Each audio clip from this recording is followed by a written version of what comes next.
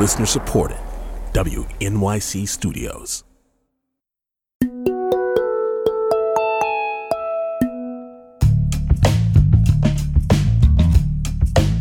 It's Politics with Amy Walter. Good to have you with us. Something we've been watching for a while now is how coronavirus has impacted the way we vote.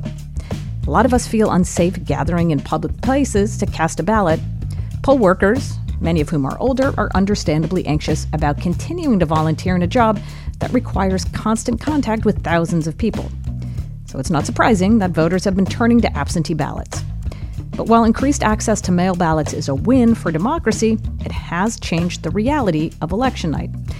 Most states do not have the equipment or the people power needed to process this deluge of ballots in a timely manner. Kentucky and New York held their primaries on Tuesday, but here we are a few days later and we're still waiting to hear the final results. Even so, it looks all but certain that a number of young candidates of color, many who ran on progressive platforms, won primaries. On Friday, I talked with Stead Herndon, national political reporter at the New York Times, and Amy Gardner, national political reporter at the Washington Post. People really were assuming it was going to be bad. I was one of them. We were told that there was a single voting location going to be open in the state's two largest counties, where Louisville and Lexington are. What it turned out to be the case was that there had been a great deal of planning and bipartisan planning between the Republican Secretary of State, Mike Adams, and the Democratic Governor, Andy Beshear, and all of the local election officials. And these two single locations that were opened in each of those counties were actually these cavernous facilities. One was an expo center that normally houses the Kentucky State Fair, and the other was the football stadium of the University of Kentucky. And they had dozens and dozens of booths for voting, queued up, cordoned off lines for different precincts, and hundreds of poll workers. So the national, readership and media didn't quite grasp that until Election Day, when things actually started going okay. There were some problems. There were some longer lines in Lexington, and then they were fixed because the State Board of Elections held an emergency meeting and they sent some new equipment to that location and things got better. And it wasn't perfect. The media broadcast these folks who were locked out in Lexington and Louisville, and, it wasn't ideal, but it was nothing like Georgia or Wisconsin. And then in New York, I think there were problems, but it turns out that they were the kinds of problems that we actually see reported in New York every election. Poll locations opening a little late, confusion about where to go. And so I really think the takeaway for Kentucky especially is that people work together and really try to fix this instead of just pointing fingers at each other, which is totally what happened in Georgia and Wisconsin. But Amy, it is the end of the week, and there was an election on Tuesday, and we still don't have a winner declared for the Democratic Senate primary race. Why is that? And what does this mean potentially for November? Right. Well, it's because so many people voted by mail. And I believe the ratio is going to turn out to be something like 3-1 voting by mail in Kentucky, which is a complete reversal and then some of what normally happens in a non-pandemic year. So that takes time. The other thing is, there are lots of rules that govern counting, and there's lots of equipment that makes it go more easily. So some states allow local election officials to start counting the ballots as they come in. So starting weeks before the election, they can start, not counting, but opening and processing them. They don't actually hit the tabulation button on the scanner until election night or afterward. But in Kentucky, you can't actually start the processing until 8 a.m. on election day. So that really, ties their hands. And there are lots of other states who have not altered their rules to accommodate this flood of mail ballots. The other thing is that you need these high-capacity scanners to do it quickly. You need more people to process the envelopes, open them, verify the identity of the voter. Some states even have these machines that open, they slit open the envelope, and some states even have these machines that unfold and flatten the ballot to make it go into the scanner more easily. And these are all really nitty-gritty details, but they're really important in counting quickly. And that's not going to happen in a lot of states in November. And then the last and most important thing is how early ballots have to get there. Some states allow them to be postmarked by Election Day, which means that they're not going to even arrive until Tuesday, Wednesday, Thursday, Friday. So there's no way the counting will be done. And the question is how many arrive that late. And so people really are going to have to get used to the fact that it's going to take time for these states to report their results. So for those of us thinking about election night in November, what we should be prepared for is the really serious potential that a winner of the presidential election and many of these congressional races will not be declared on election night or even by Wednesday or even Thursday. It really depends on how close the race is. If Michigan, Pennsylvania, and Wisconsin are really close, like they were in 2016, we all remember, those states decided the election after midnight with a combined margin of something like 90,000 votes, remember? Yeah. And then we will not know because no one's going to call that based on the fact there are still ballots out and enough ballots that could change that outcome. If those states are landslides for either Joe Biden or President Trump, that's a different story. You know, I do think that the Associated Press and the networks are working hard right now to figure out what their protocols are going to be for calling. And so it's going to be very interesting to see. But if it's a close race, and let's face it, most of us think it will be. It's always close, right? In some state or another that's important. We may not know. Instead, I want to move to the people who ran in these races. Again, they have not officially been declared the winners, but it looks, because in some of these cases, it was something of a landslide. It looks like they won. In New York, a young African-American former middle school teacher defeat a longstanding Democratic incumbent, Eliot Engel. What do you attribute the success of these candidates to? You know, what we saw on this week was a kind of roadmap for progressive candidates to kind of build in coalitions.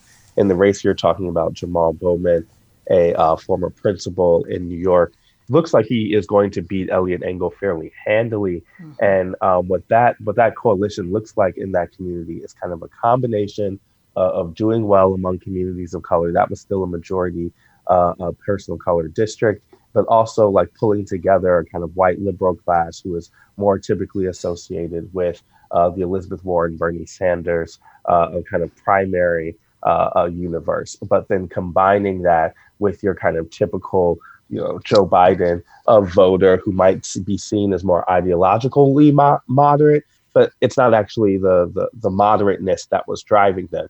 That Bowman was able to make a case on a kind of trust level to these folks. And we've seen this replicated across the country. So even just this week, this is the same type of coalition that Charles Booker out in Kentucky is trying to put together. Cameron Webb, a Democrat who won in Virginia, was not kind of as vocally progressive as the other two, but they're still able to do that. And I think it's important to note that identity is a key part of this. So you're able to combine the argument of kind of change on a policymaking front with a representation change also. I think back to the blueprint of this, actually not being an AOC that people mentioned, but Ayanna Pressley out in Massachusetts, who beat an incumbent as a city councilor, as someone who was known in the district, had trust in the district, but was able to combine a kind of message of progressivism with what I remember the slogan being "Change Can't Wait." That was not only progressive change, that was about her identity also. That's a really, really good point. And I'm wondering then what you think their impact will be. Talk about their impact potentially when they come to Washington. I think a lot of folks who cover the Hill have been wondering when or if there is something like an AOC-led coalition that butts up against the more tradition-bound Pelosi coalition. Are we headed for that, do you think? The numbers aren't there yet for there to be a real clash. So when you look at what would be the kind of opposing force to what we would call the Pelosi or establishment wing of Democrats, it might be the Congressional Progressive Caucus or something, but there's not enough kind of ardent progressives, folks who are willing to block legislation to really gain power, what we would call the the Freedom Caucus of Democrats, there hasn't been enough of them to necessarily force Pelosi and the kind of mainstream wing's hand. They might gain a couple in this cycle, but we're not going to see, it's very doubtful that at this point we see enough that it's really a full kind of like ardent, uncompromising coalition of progressives. What I think that we are seeing, though, is a growing force that can impact legislation and can impact the type of people who run in the future. You know, a point that I try to make is that for the progressive takeover of the House to happen, the left would need to beat back some of the moderate Democrats, many of whom are in the Congressional Hispanic Caucus or in the Congressional Black Caucus. Their biggest wins so far have come against white incumbents, particularly those representing majority person of color districts. That is a start, but they're not going to be able to make the mass inroads that they want until they're able to beat some of the Black or Hispanic incumbents who represent the part of the deepest blue districts in the country and are oftentimes more moderate than some of the left wants them to be. Well, and there also seems like what you have, and again, this is true with every class that's elected to Congress, you know, they reflect the moment in which they're elected. And so you're going to get folks elected in this class in this year, many of them saying, we're in the middle of a pandemic. I'm coming here to make big structural change. This is a different moment, and things like the pandemic and things like these national protests around police brutality and racial inequality has helped fuel a new class of Democrats and will kind of be a through line between the types of people we see through November. But that does create a challenge. What they are hoping to bring to Congress in the next go round will be a very big tent, right? It will include the Joe Manchins in the Senate, and it might include John Ossoff in Georgia, and it might include a Mark Kelly in Arizona. Those are very different types of Democrats. And if the party is going to govern in the kind of way that it wants, whether it's under a Joe Biden administration, that is going to be an interesting pressure point. I think that what you hear from progressives, particularly right now, is that they are gearing up, even in a Joe Biden administration, to place significant amount of pressure to kind of assert their agenda in that White House. And I think that this can be a real kind of moment for Democrats. How are they going to make sure that each wing of the party feels kind of safe and politically safe? Well, Ested Herndon, thank you so much. Amy Gardner, thank you so much. I really appreciate this conversation. Happy to be here. Thank you. Amy Gardner is a national political reporter at The Washington Post. Ested Herndon is a national political reporter at The New York Times. We spoke on Friday.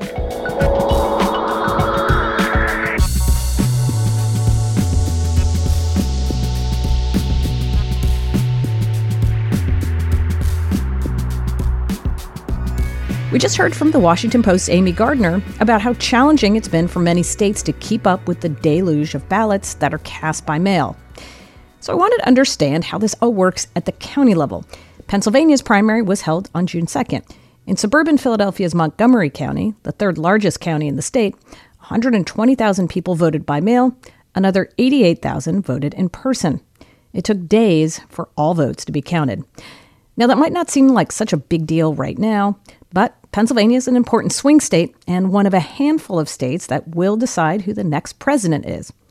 And that's something most Americans expect to know on election night. Montgomery County Commissioner Ken Lawrence feels the weight of that pressure. We are able to begin counting at 7 a.m. on Election Day. But the first thing you have to do is actually remove all of the ballots from the envelopes that they come in. So it is a painstaking process. For November, we will have more machines. We will have more people. But the thing that we really need more of is time. Most states allow you to begin counting the mail-in ballots 2 weeks before Election Day. We really have two elections we have to run now. We have the in-person election, but then we have the mail-in election as well.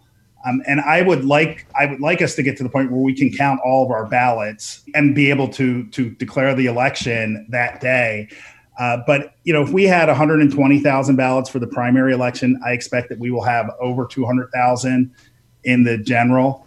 And at some point, no matter how many machines you have, how many people you have, it still is a painstaking process to do that. What's the holdup? Why is it a problem to count the votes as they come in and just keep a running tally that, of course, does not get released until the polls have been closed? I would see absolutely no holdup with that. I guess I was living in a bubble and I didn't realize what a partisan thing mail-in balloting had become.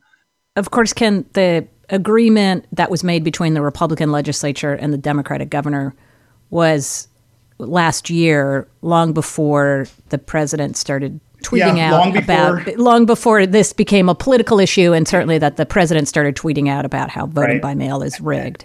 And one of the things that came out of this legislation, too, was the elimination of straight party tickets, which the Republicans very much wanted. So they got some things out of this as well. It is a shame that it's become such a contentious issue. I think it's actually a public health issue now as well. We don't know where we're going to be with COVID-19 in November, but here in Montgomery County, 25 of our polling facilities were typically at a senior living facility or senior center. They are not going to be polling facilities in November. We used all of our schools for polling locations in the primary because the schools were closed because of COVID. I don't know how the schools are going to feel about being used as polling locations in November. Where certainly they would have to close on election day, but they would need to close at least the day after too, to have the schools disinfected. Ken, one last question. I want to switch gears here to talk about what we're seeing across the country right now. Of course, a wave of protests in response to the killing of George Floyd. And I was reading recently that the Republican commissioner on the Montgomery County Board has gone under a lot of criticism for making negative comments about Black Lives Matter. Protesters have shown up in front of the county courthouse, have shown up in front of his house.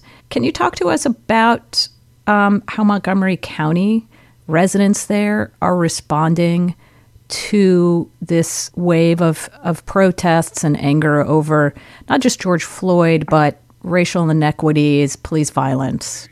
We've had protests and vigils and rallies across Montgomery County, and it's really been inspiring to see, as an African-American man, to see the diversity that's come out. The minority commissioner, and by minority, I mean the Republican commissioner, certainly doesn't speak for the Board of Commissioners, and I do not believe he speaks for the vast majority of Montgomery County residents. He was censured by myself and Val Arkush. There's an impeachment resolution that's been introduced in the House of Representatives. He has to own his own words, and he does, and he stands by them. But I do not stand by him physically, literally, in any way, shape, or form. He called it, right, like a terrorist, but Black Lives Matter was a terrorist organization? Yeah. And referred to so-called systematic racism. It doesn't speak to the Montgomery County that I know and represent. And I feel elected officials, we have freedom of speech, but we have an obligation to use our words to uplift and not incite. And some of it was just factually just wrong. One of the things that's impressed me the most, though, too, here in Montgomery County is a lot of these protests and marches and vigils and rallies have been led by high school students. The younger generation definitely is not tolerating this, and they have been spearheading a lot of the protests, which gives me hope for the future, and for my two sons as well. Yeah, I want you to reflect on that too, because Ken, you've been in Montgomery County basically your whole life, right? Yes. And it's just recently, within the last 20, 25 years, that Montgomery County has become more democratic. This was, sort of tree-lined white Republican suburbia for so long. And so are you surprised when you see the outpouring of support for Black Lives Matter and, as you pointed out, younger people coming in and taken to the streets on these issues? I've seen the county get more and more diverse during my lifetime here. And not just African American, but Hispanic and Indian and all that. So I've really seen the diversity grow here in Montgomery County, but there are still issues. I mean, there are still systemic racism issues here in policing, around housing, things like that. So, I think in many ways this has torn the scab off of some of these things. And we need to have hard conversations, but the majority of people want to move forward and they want to see equity. Ken Lawrence is on the Board of Commissioners in Montgomery County, Pennsylvania.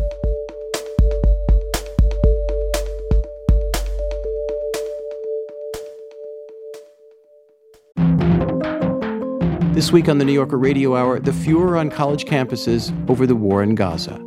Students have tried to have dialogue over and negotiate differences in how they see the world, even as they respond to tragedies and crimes overseas.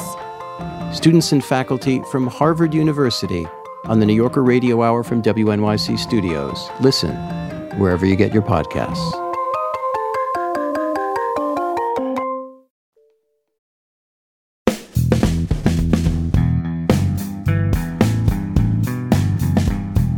Now, as we know, Pennsylvania will be under a microscope heading into the general election.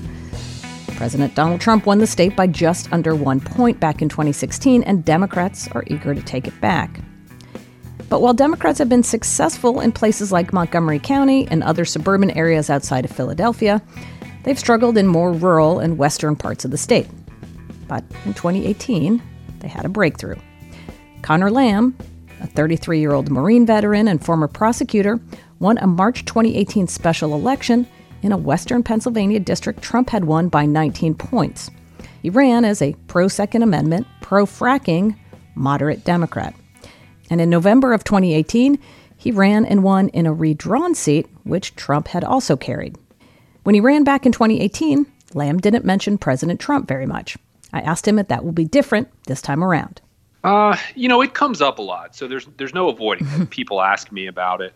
The truth, as I see it, is that the basic economic issues that every family faces here in Western Pennsylvania, that story starts long before Donald Trump comes along. I mean, Western Pennsylvania was an area that was built around some particular industries in steel, manufacturing, coal production, that kind of thing. And we have made a partial transition into the 21st century, but not as rapidly or as well as some other parts of the country. And a lot of people around here have felt a fair amount of economic pain under administrations of both parties.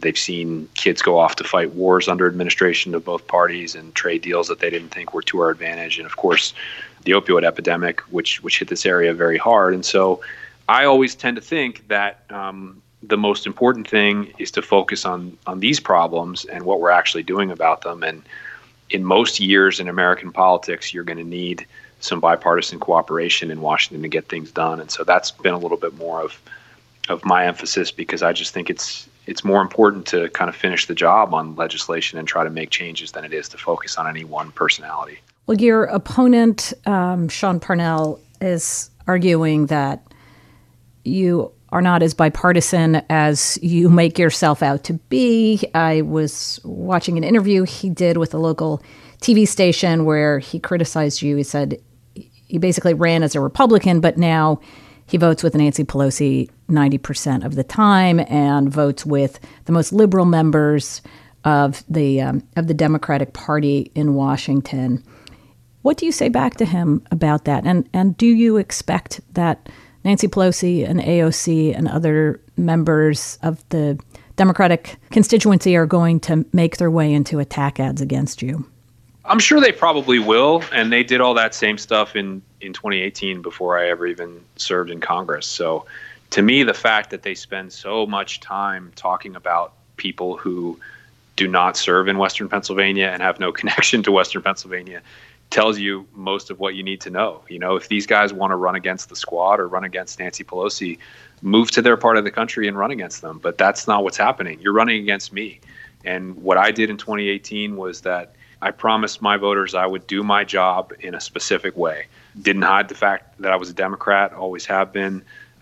Believe that we should put a thumb on the scale in favor of working people trying to make it into the middle class.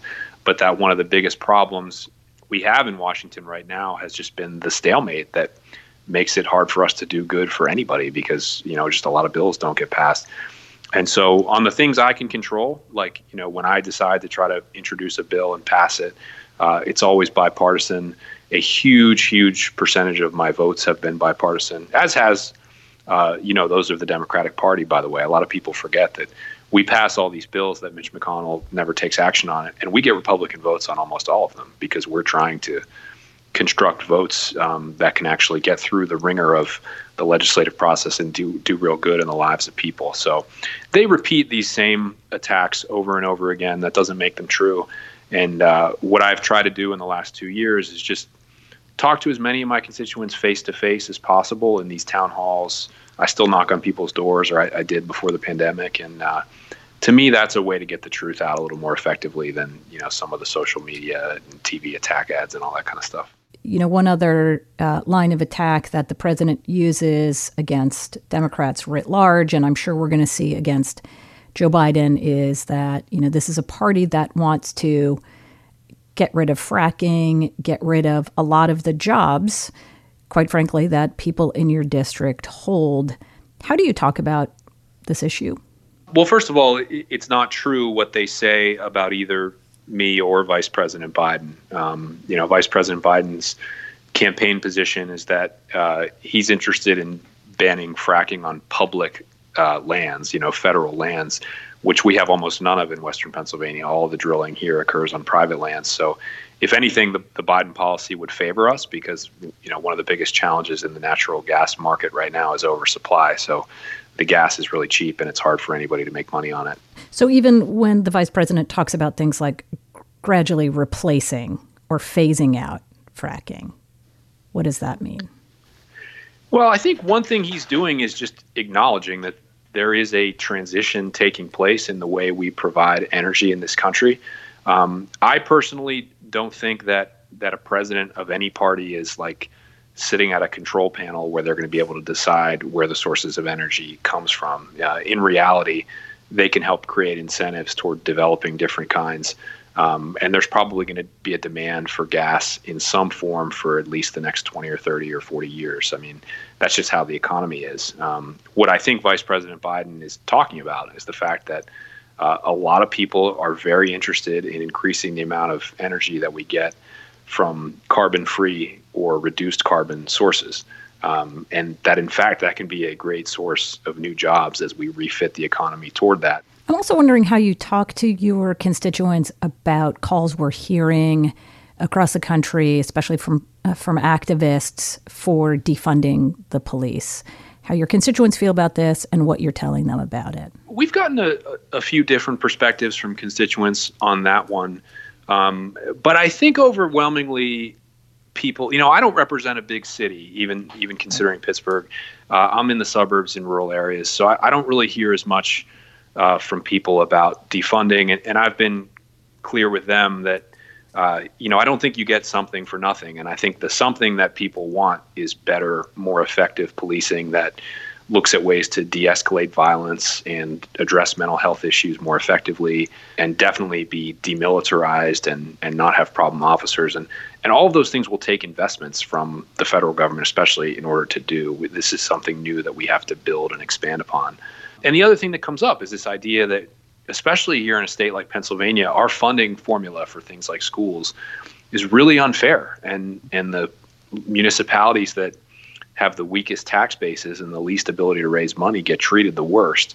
And what I've mentioned to people is, let's just remember that in America today, Warren Buffett still pays a lower tax rate than his secretary. So we don't really need to raid the local police budget. What we need to do is have something more like tax fairness so that we can make these investments on a national level. So you would be more supportive of if police budgets were to be reallocated, like if you say we're going to take 20% from a police budget and instead hire social workers or something like that? No, not really. I mean, I think what I'm saying is that I think we need to make more investments in school, in health, in social workers, or whatever they are. But I don't see. But the not logic. by cutting into a Right. police budget. I mean, exactly. There's a lot of places that we can turn for revenue, that we should turn for revenue for a lot of reasons, and then reinvest it in all these good things. Just to give you a point of reference, I mean, a police department in my district that has probably some of the toughest challenges when it comes to crime, they hire officers at a starting wage of $12.45 an hour with no benefits. They don't even get health care. And so that's what we're facing in some communities in this country, including mine. And that's why it's not really the fault of the police budget in these places. There's a lot we need to do across the board. Congressman Lamb, I really appreciate you taking the time to talk with me today. Thank you for having me. It's nice talking to you again, and I'm happy to come back anytime.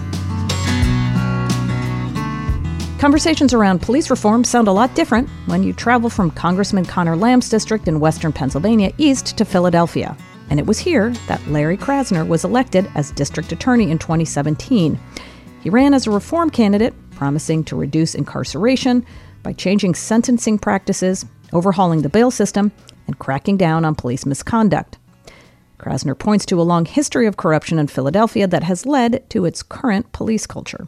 Philly has I wouldn't say unique, but a very troubled history when it comes to police accountability, police violence. One of the things that has gone on in Philly for a very long time is that the police department has effectively been the most powerful political actor.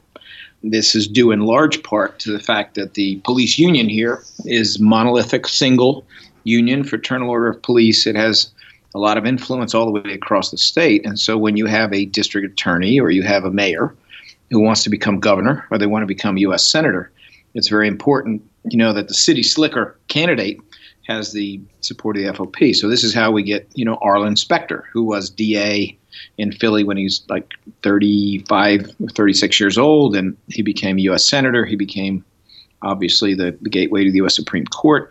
You have Ed Rendell, who was DA at 33 years of age, and he became the mayor, and then he became the governor, and then he became extremely influential in the National Democratic Party. But both of them did it in large part on the strength of staying good with cops, and they were both DAs. And unfortunately, despite the fact there's an awful lot of really good cops in Philly, the leadership of the FOP is not good. It has not been good for a long time. It is extremely conservative, Republican, all white. These are Trump-loving people in a city that is very anti-Trump and very diverse.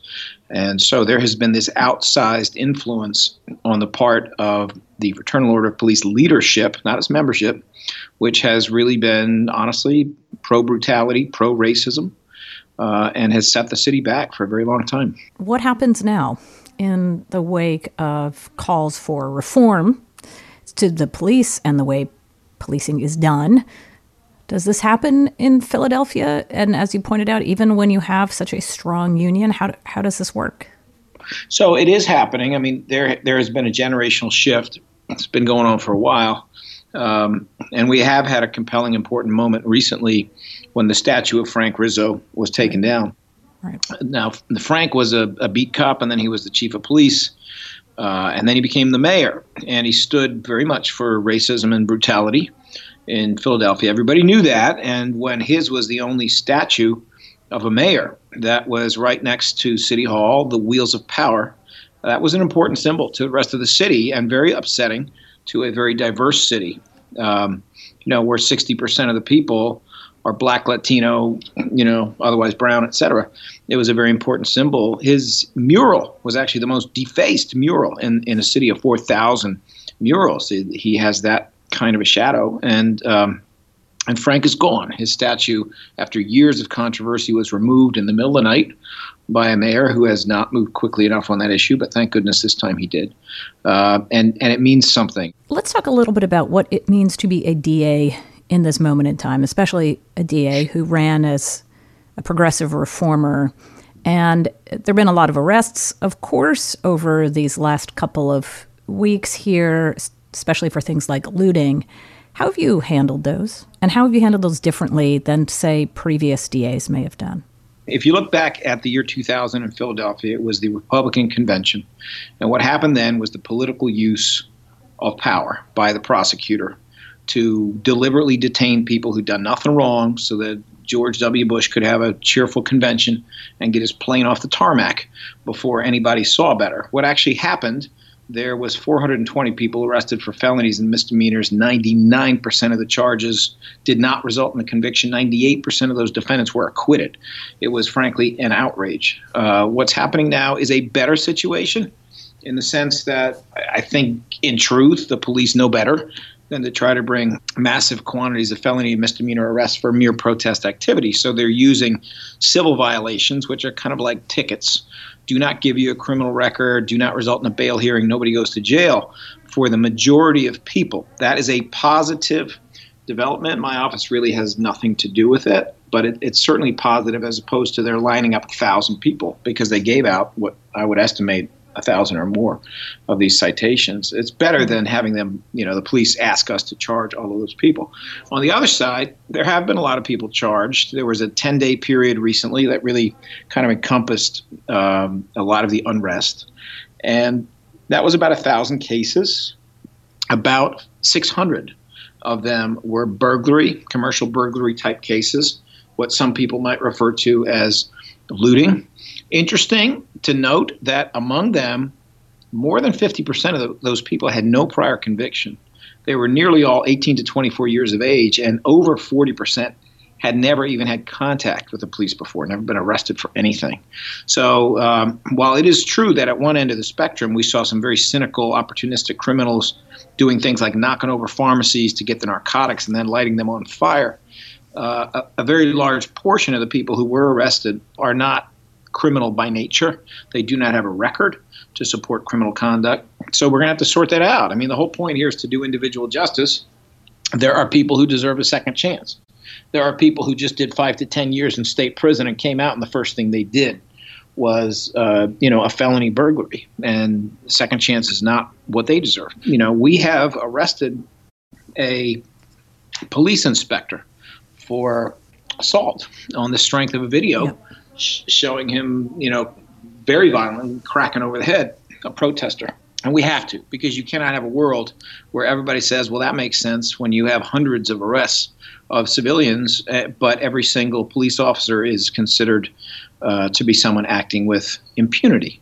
We cannot have a rule that all police are not accountable and everyone else is super accountable. That rule is what has applied in Philadelphia and in most cities for a very long time.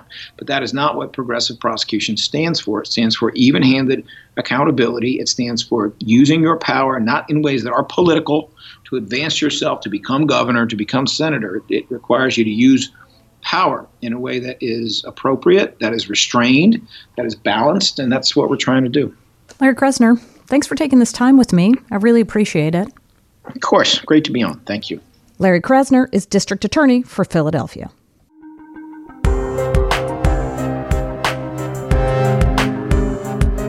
As protesters continue to demand justice for George Floyd and accountability for police brutality, public symbols of white supremacy have become a target. Confederate statues have long held the ire of those who say they elevate those who fought and lost to keep slavery alive. Over these last few weeks, we've seen these statues and monuments toppled in cities across the country. Some, like in Charleston, South Carolina, have been removed by local authorities. Others have been pulled down by protesters. The focus on these monuments have also prompted many to re-examine the history they were taught about them. We asked you, how do you feel about the ways you were taught U.S. history in school? Is there anything you now realize you missed? Hi, this is Frances from Cornelius, North Carolina. I am flabbergasted at the historical moments in U.S. history that were never taught when I was in school. I am 62 years old and just now learning about the Tulsa Massacre and being reminded of how white-centric the age of slavery was taught. I'm embarrassed that I'm just now beginning to understand and learn about U.S. history from the perspective of Black citizens. I wanted to talk about how the inaccurate retelling of history allowed for the Confederate monuments to exist in the first place, and how demands for the removal could impact the way schools teach the history of the Civil War and its aftermath going forward. Here with me are James W. Lowen, historian, sociologist, and author of Lies My Teacher Told Me, and Keisha Blaine, associate professor of history at the University of Pittsburgh.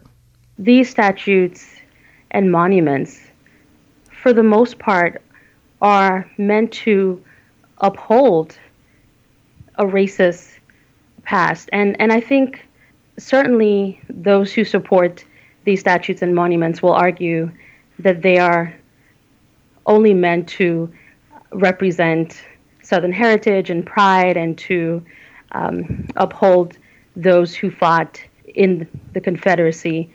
But for those of us who study history, we understand what the Confederacy stood for. We understand that the Confederate States of America fought to uphold slavery. And therefore, when we recognize leaders of the Confederacy and we leave up these monuments and statues that are meant to glorify their actions, what we are doing is glorifying a racist past. You know, what you hear from a lot of folks who are either defending the monument or even maybe not 100% behind them, but they say, well, gosh, aren't we then erasing history? If you don't let Gone with the Wind in the canon of available movies at HBO or taking down other symbols, you know, that is part of American history. And so you're quote unquote erasing history when you do this. I think there's a problem there. If you look at, for example, the largest single monument that's under duress right now, Lee in Richmond, all it says is L-E-E. You have to bring to it the knowledge that, in fact, he was in charge of the Confederate armies, but it doesn't really tell any history. All it does is glorify somebody, put him literally up on a pedestal so that we're supposed to look up to him. And it does this in the guise of history, but it's bad history. It's the history of the Civil War that was popular during the Nader period, 1890 to 1940, when we were as racist as we've ever been as a country. So you're not really erasing history. What we need to do is take down these glorified statues and put up a historical marker saying, here's what was here, here's when it went up, here's why it went up, here's when it came down, and here's why it came down. And such a marker would tell much more history than L-E-E ever can. Well, Professor Berlin, can you speak to that about, you know, for those who maybe for the very first time are starting to be confronted with things in their own backyards? What activists have been trying to convey for the past few weeks, and certainly for the past few years, when we think about Black Lives Matter, they've been trying to send the message that the problem of American policing, the pattern of police killings, it's all very much connected to an underlying problem, which is structural racism. And so to be able to now talk about the Confederate statutes, the monuments, is to pretty much say, listen, this is another manifestation, like this is another way in which Black people are treated in this society in the way that we're walking down, you know, the streets, we're going to city parks, and here we have to confront these glorified statues of people who would have called for our enslavement, right, within the context of history, certainly within the context of the Confederacy. So it's all very much connected. Well, that brings us to this topic of learning about history and teaching history. And Professor Lowen, I want to start with you because you have written a whole book called Lies My Teacher Told Me. And you pored over all these history textbooks. And what you found was that it teaches American history to our students in secondary school in a really flawed way. So did they catch up with the times, these textbooks? Or no, they're still terrible.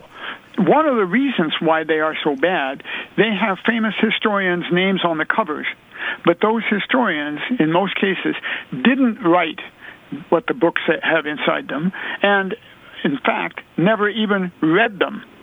So, for example, the largest book ever written, I think, for middle schoolers, The American Journey, one of its three alleged authors is James McPherson. Now, McPherson is a first-class historian of the Civil War. He knows why the Southern states seceded, but his textbook leaves completely mystified why the Southern states seceded. Something about states' rights and something about slavery and something maybe about tariffs, and it's just hard to figure it out.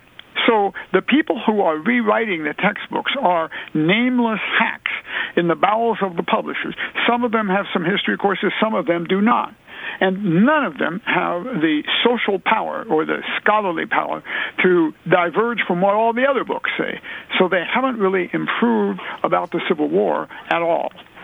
Professor Blaine, when it comes to schools, there is still this hesitancy about, quote unquote, upsetting people with certain versions of what happened either during the Civil War and then more specifically after the Civil War. How did that come to be?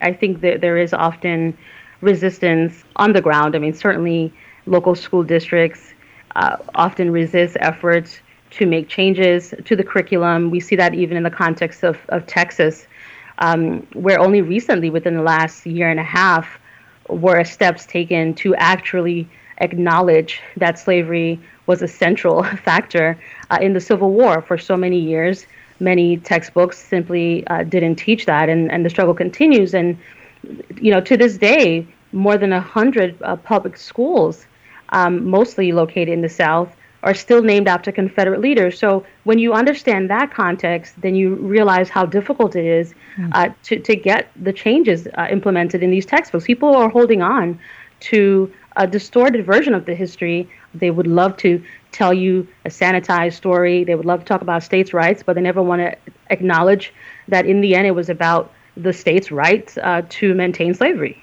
Keisha Blaine, James Loewen, I really appreciate you all walking us through this and taking the time for this really important conversation. Thank you so much. James W. Loewen is a historian, sociologist, and author of Lies My Teacher Told Me, and Keisha Blaine is an associate professor of history at the University of Pittsburgh. We asked you, how do you feel about the way you were taught U.S. history in school? Is there anything you now realize you missed? Sarah Berry. I'm in Portland, Oregon. I learned nothing about how the South used vigilante patrols. I'm really horrified, and I feel like the narrative was a kind of whitewashing. That's all for us today. Our senior producer is Amber Hall. Patricia Yacob is our associate producer.